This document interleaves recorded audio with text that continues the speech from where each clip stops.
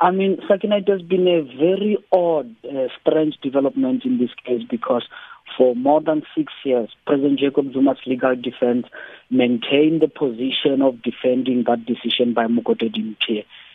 Not to charge President Jacob Zuma, and also they pushed against any attempt to actually review that decision. But for them to come and consider this point, Sakina, it means that they have considered a complete shift in legal strategy.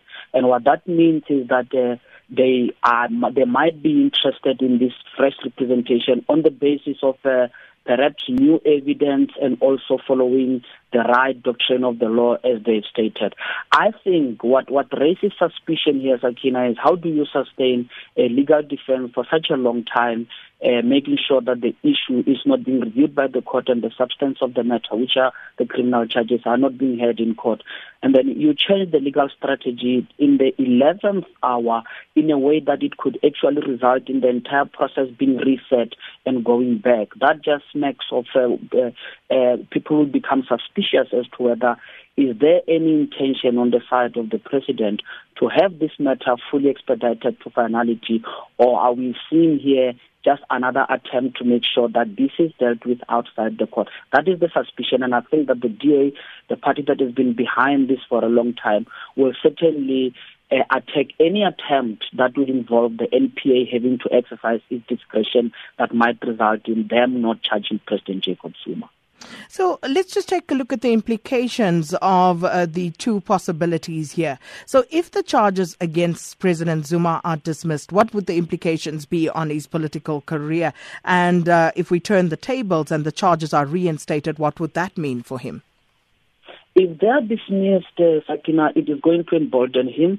He is under tremendous pressure within his own party and even outside that he needs to step down. And what I think is more interesting here and different than what we have seen before is that members of ANC are now willing to use this kind of material to exert pressure on him internally to make sure that he doesn't influence the forthcoming elected conference. This case is very much important when it comes to the extent to which President Jacob Zuma might push in trying to make sure he gets a favorable outcome in the electoral in the elective conference of the party. Because, Sakina, if you look at it, the reality is that his term is going to come to an end. His power is waning. He will no longer be in charge of the party, in principle, at least from December. So that means that he will have to depend a lot on the political principle, someone who will be taking over, and that person might have to be relied upon to actually whip the NPA into shape, making sure they do not charge him. And if you look at the level of uncertainty around this succession within the ANC, it then makes it very clear that he needs to clean this, get this thing done quickly as possible. He doesn't want this thing to have a life beyond 2018 December where his power is uncertain.